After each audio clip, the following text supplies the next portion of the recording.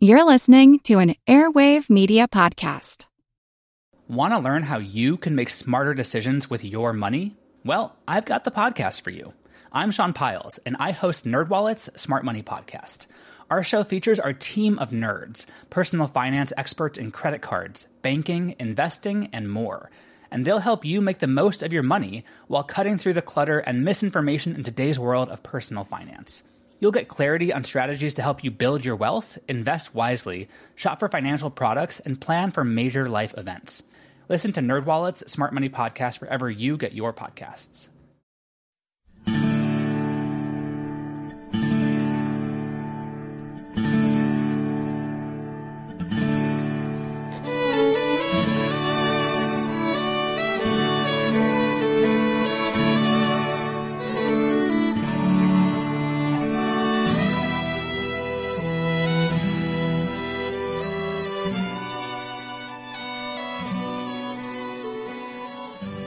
Hey everyone, thanks for tuning in to episode number 238 of our Civil War podcast. I'm Rich. And I'm Tracy. Hello y'all. Welcome to the podcast. With the last show, we wrapped up our discussion of the fighting at the Battle of Fredericksburg. On December 13, 1862, in their assaults against Marye's Heights, just outside the town, and during their attack against Prospect Hill, down on the southern part of the battlefield, the Federals had suffered over 12,500 casualties, while Confederate losses totaled less than 6,000 men. On the night of December 15th, 16th, shielded by darkness and a storm, the Army of the Potomac withdrew across the Rappahannock. The Federals left behind a good number of the wounded, those too badly injured to be moved, and then so many dead Yankees still littered the battlefield that Robert E. Lee took the unprecedented step of asking Burnside to send burial parties back across the river to inter the bodies. Reflecting upon the useless slaughter in front of Marye's Heights and the lost opportunity down at Prospect Hill, the lieutenant colonel of the 116th Pennsylvania concluded that Fredericksburg was, quote, the saddest hour that the Army of the Potomac ever knew. The Federals' best and really only chance to win the battle had revolved around their nearly successful breakthrough on the southern part of the battlefield when they pierced Stonewall Jackson's line. But despite that fact, both the Union and Confederate armies and the northern and southern public would remember Fredericksburg as the struggle for Marye's Heights. As Frank O'Reilly points out, they made an almost conscious effort to define the battle symbolically as two things: the defense of the stone wall and the sacrifice of the Irish Brigade. Confederate veterans wrote at length about the stone wall, claiming in turn that they defended the wall, reinforced the wall, or watched the struggle for the wall. Many of those claims were made by men who never ventured within 5 miles of the wall. The same, however, can be said for the Federals and the Irish Brigade. Numerous stories talk about preceding the Irish, following the Irish, watching the Irish, and supporting the Irish, including accounts of soldiers posted miles away on the other part of the battlefield who were fighting against Stonewall Jackson's troops. This boiling down of Fredericksburg to the stone wall and the Irish Brigade is important to understanding how the soldiers perceived the battle. On one hand, the Confederates wanted to remember Fredericksburg as a dominant performance by their superior army, where, safely shielded behind the wall, they gave the Yankees a perfectly good kicking. The Union soldiers, on the other hand, focused upon the notion that the Irish Brigade knew its attack was futile, but nevertheless faithfully performed its duty, and was all but destroyed as a result. Its blood sacrifice became a common theme expounded upon by the Federals. That is, that the Army never stood a chance at Fredericksburg, so the memory of the battle revolved around duty, discipline, and devotion, even in the face of certain death and failure. The fighting to the south for Prospect Hill didn't share any of those qualities, and so it became largely ignored in the battle's aftermath, as the soldiers and the public sought to assign meaning to victory and to defeat, to triumph and to tragedy.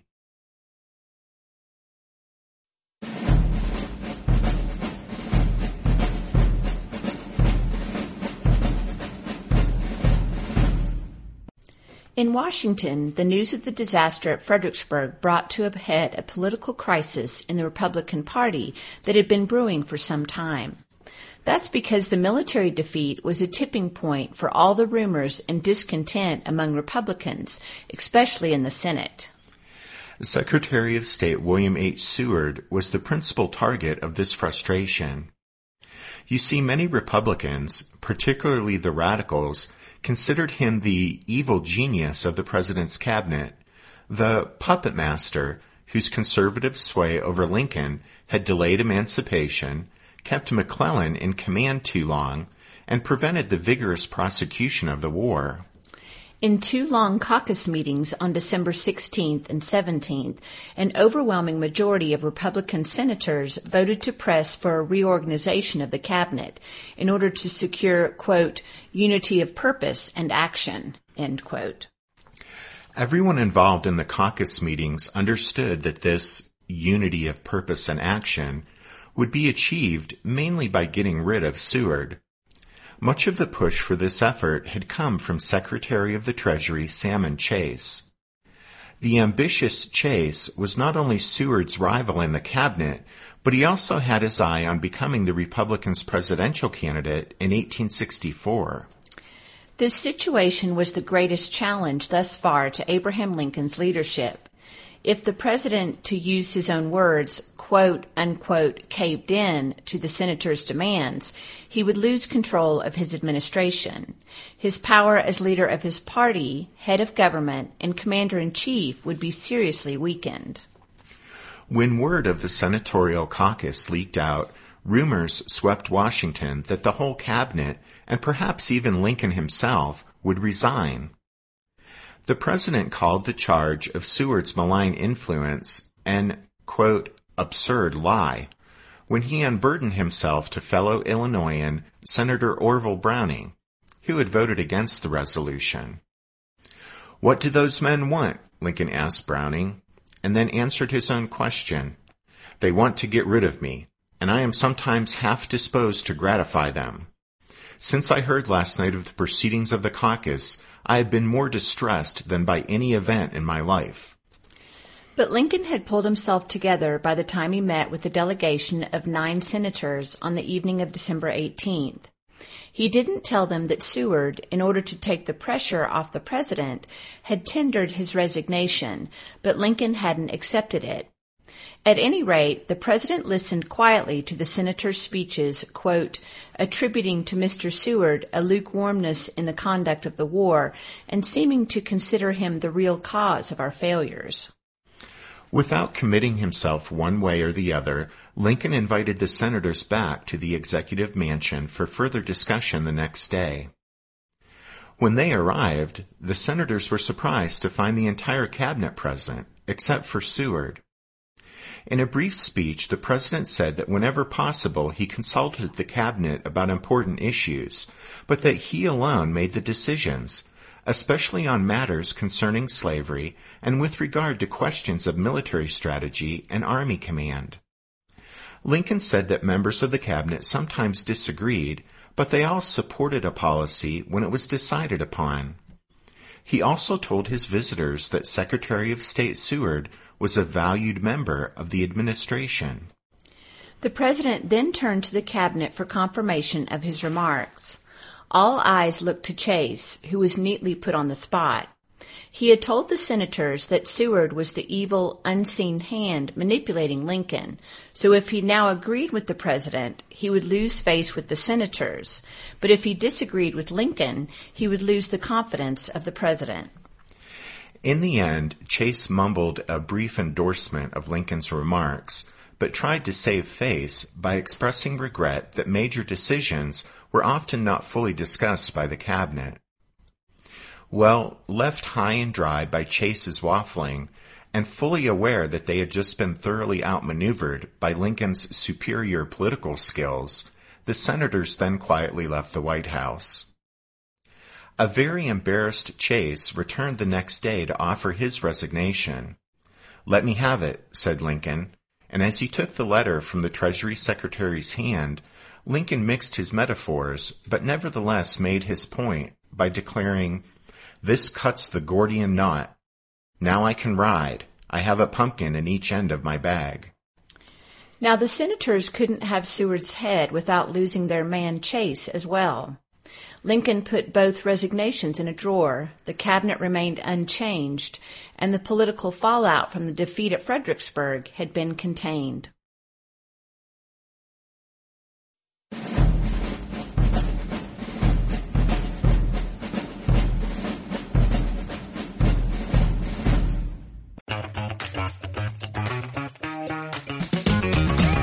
Hey there, I'm Dylan Lewis, one of the hosts of Motley Fool Money. Each weekday on Motley Fool Money, we talk through the business news you need to know and the stories moving stocks on Wall Street. On weekends, we dive into the industries shaping tomorrow and host the experts, authors, and executives that understand them. Tune in for insights, a long-term perspective on investing, and of course, stock ideas. Plenty of them. To quote a listener, it pays to listen. Check us out and subscribe wherever you listen to podcasts. Want to learn how you can make smarter decisions with your money? Well, I've got the podcast for you. I'm Sean Piles, and I host NerdWallet's Smart Money Podcast. On our show, we help listeners like you make the most of your finances.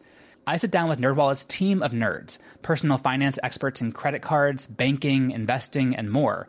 We answer your real-world money questions and break down the latest personal finance news.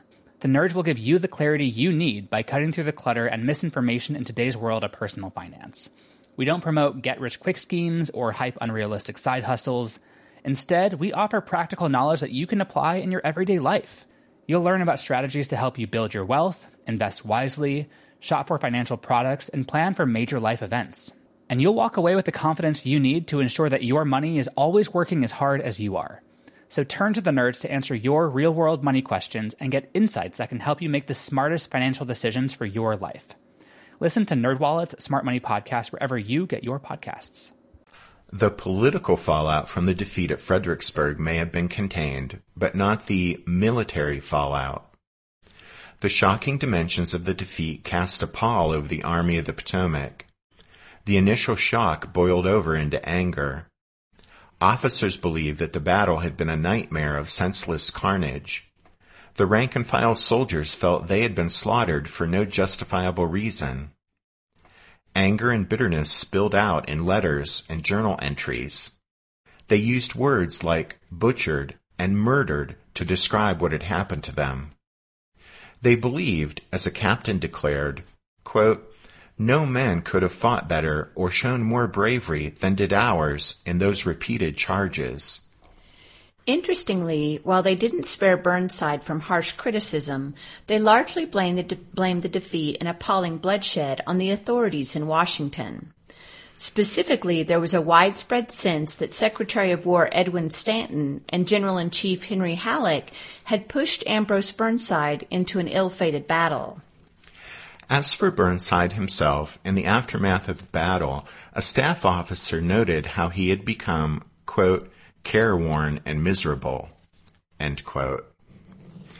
Burnside brooded on Halleck's failure with the pontoons, on the magnitude of the defeat, and on the unreliability of some of his subordinates, particularly Franklin. Even while the cabinet crisis was unfolding back in Washington on December 18th, Burnside met with members of the Joint Committee of the Conduct of the War, who had come out to the Army in the immediate aftermath of the defeat to, in the words of one committee member, find out who was responsible for wasting, quote, precious blood in indecisive battles. The committee members allowed Burnside to describe his plans and his perspective on the operation at length, and he dwelt on the delay of the pontoons, while, not surprisingly, hurried through his account of the battle itself.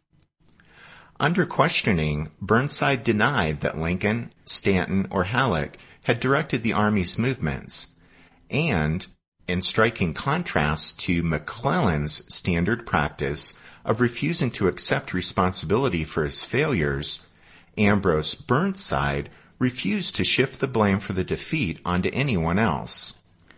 Center Grand Division Commander Joseph Hooker appeared before the committee on December 20th.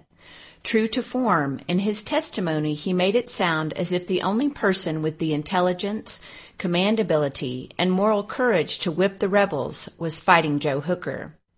In his book, Fredericksburg, George Rabel writes that Hooker, quote, deplored the persistent influence of McClellan toadies such as William Franklin and Baldy Smith, never hesitated to fault his superiors, and encouraged speculation that he might soon displace Burnside.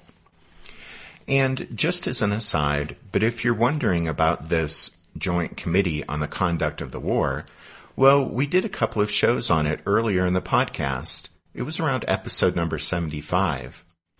But anyway, the committee was created in December of 1861 and was the tool of the radical Republicans and a few of their Democratic allies.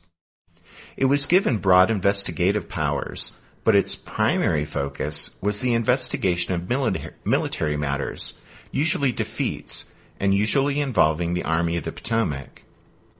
The committee tended to support generals, regardless of competence, who were associated with anti-slavery principles and the Republican Party, while attempting to remove officers who didn't show sufficient enthusiasm for anti-slavery principles and who were identified with the Democratic Party. For the entire war, the committee butted heads with the Lincoln administration and hounded many of the Army's top officers with regard to the conduct of military operations, particularly the Army of the Potomac. At any rate, it's rather remarkable that less than a week after the end of the battle here at Fredericksburg, committee members came out into the field to the Army to investigate the defeat and decide whom to blame.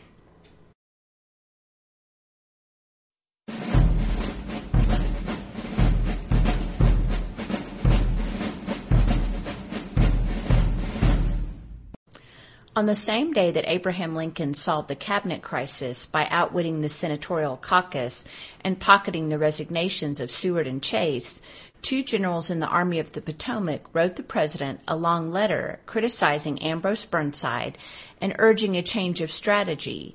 To be exact, they urged a return to the peninsula. The two generals were William Franklin and Baldy Smith, commanders of the Left Grand Division and the Sixth Corps. Both were McClellanites who had never really accepted his removal from command. Lincoln saw their recommendation to return the Army to the peninsula as a thinly veiled move to get Little Mac back in command of the Army of the Potomac, and he rejected their suggestion. However, this exchange didn't end the matter. You see, rather than going into winter quarters, Burnside was determined to redeem himself and so had been finalizing plans for another offensive move. He put together a plan to cross the Rappahannock simultaneously above and below Fredericksburg. Union infantry would cross some 7 miles below the town, while a large force of cavalry would strike across the Rappahannock upriver at Kelly's Ford. By December 26th, Burnside decided enough time had passed for the Army to resupply, re-equip, and recover from its fatigue after the defeat at Fredericksburg. And so on that day, he ordered his lieutenants to start preparations to get the Army ready to move.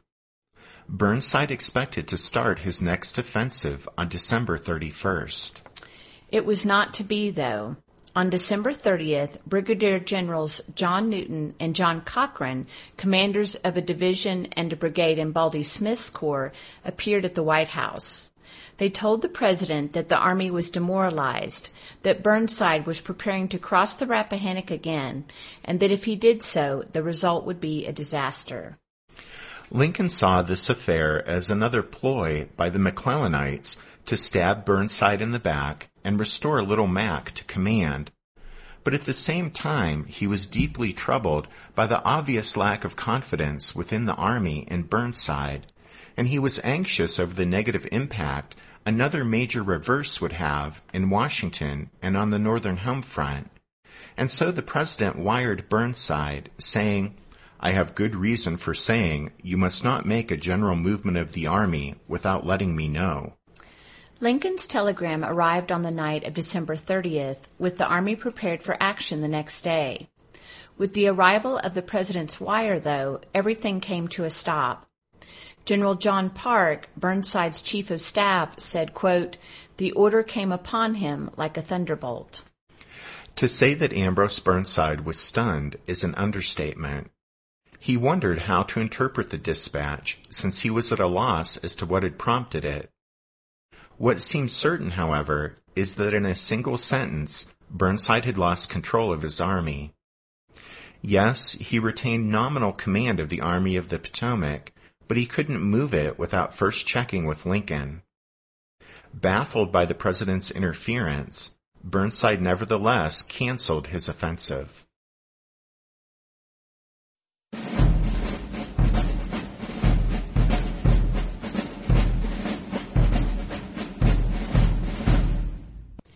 After canceling his offensive, Burnside asked for a meeting with Lincoln as soon as possible.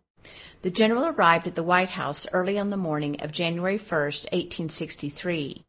It would be an eventful day for the president as he put the finishing touches on the Emancipation Proclamation, and then at 11 he started to shake hands for 3 hours in the traditional New Year's Day reception, after which he gathered with a small group to sign the historic proclamation.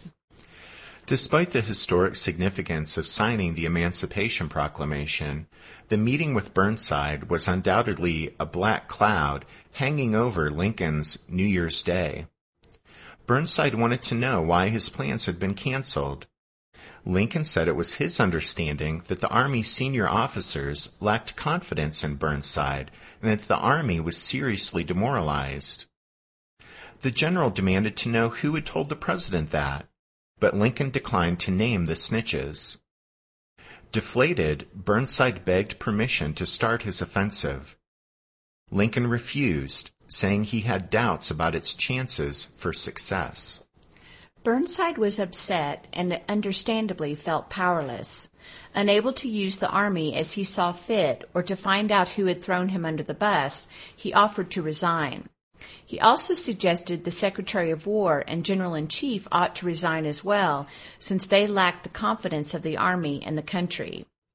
Lincoln waved off Burnside's offer to resign, made no comment about the suggestion regarding Stanton and Halleck, and instead asked the unhappy commander of the Army of the Potomac to come back later in the day. Lincoln asked Stanton and Halleck to attend the second meeting, at which Burnside again pressed the president to accept his resignation. Undaunted by Stanton and Halleck's presence, Burnside repeated his earlier suggestion that they should resign too. Halleck bristled at this, although Stanton was unfazed by it. Burnside then demanded that Lincoln dismiss the officers who had stabbed him in the back and derailed his plans, but the president again refused. Ambrose Burnside returned the next morning to plead his case one last time.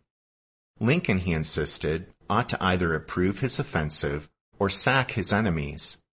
But Burnside left to return to the Army, having been rebuffed by the president again on both matters. The Army of the Potomac's Provost Marshal, Marcena Patrick, saw Burnside shortly after his return on January 2nd and reported the Army commander was, quote, feeling badly.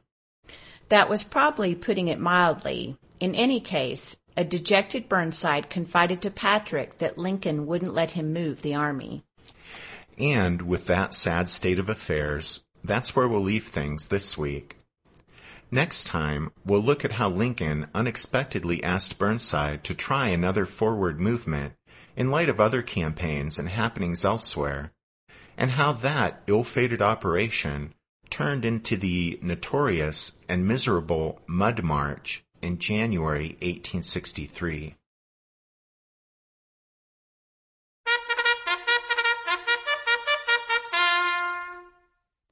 That means it's time for this episode's book recommendation. And our recommendation this time is Over Lincoln's Shoulder, The Committee on the Conduct of the War by Bruce Tapp. This is actually a re-recommendation of this book, since we've already recommended it once. But since this is a topic we find to be incredibly fascinating and largely underappreciated by the Civil War crowd, well, we don't have any hesitations about rolling it out again. Plus, the first time we recommended it was about 160 episodes ago, and let's be honest, that's a long time ago. So most of you probably won't even remember that first time around for Over Lincoln's Shoulder, The Committee on the Conduct of the War by Bruce Tapp. Don't forget you can find a complete list of all of our book recommendations at the podcast website, which is www.civilwarpodcast.org, where you can find all the books we've recommended once, a few we've recommended twice, and maybe even one we've tried to sneak in there 3 or 4 times. Yeah, she's just kidding. Anyway, as we wrap things up for this show, we want to be sure to thank the newest members of the Strawfoot Brigade, Cody, Nathan, and Scott. Thanks, guys. And thanks to all of you for listening to this episode of The Civil War, 1861 to 1865, a history podcast. Rich and I do hope you'll join us again next time when Ambrose Burnside will join the ranks of the ex-commanders of the Army of the Potomac. But until then, take care. Thanks, everyone. Bye.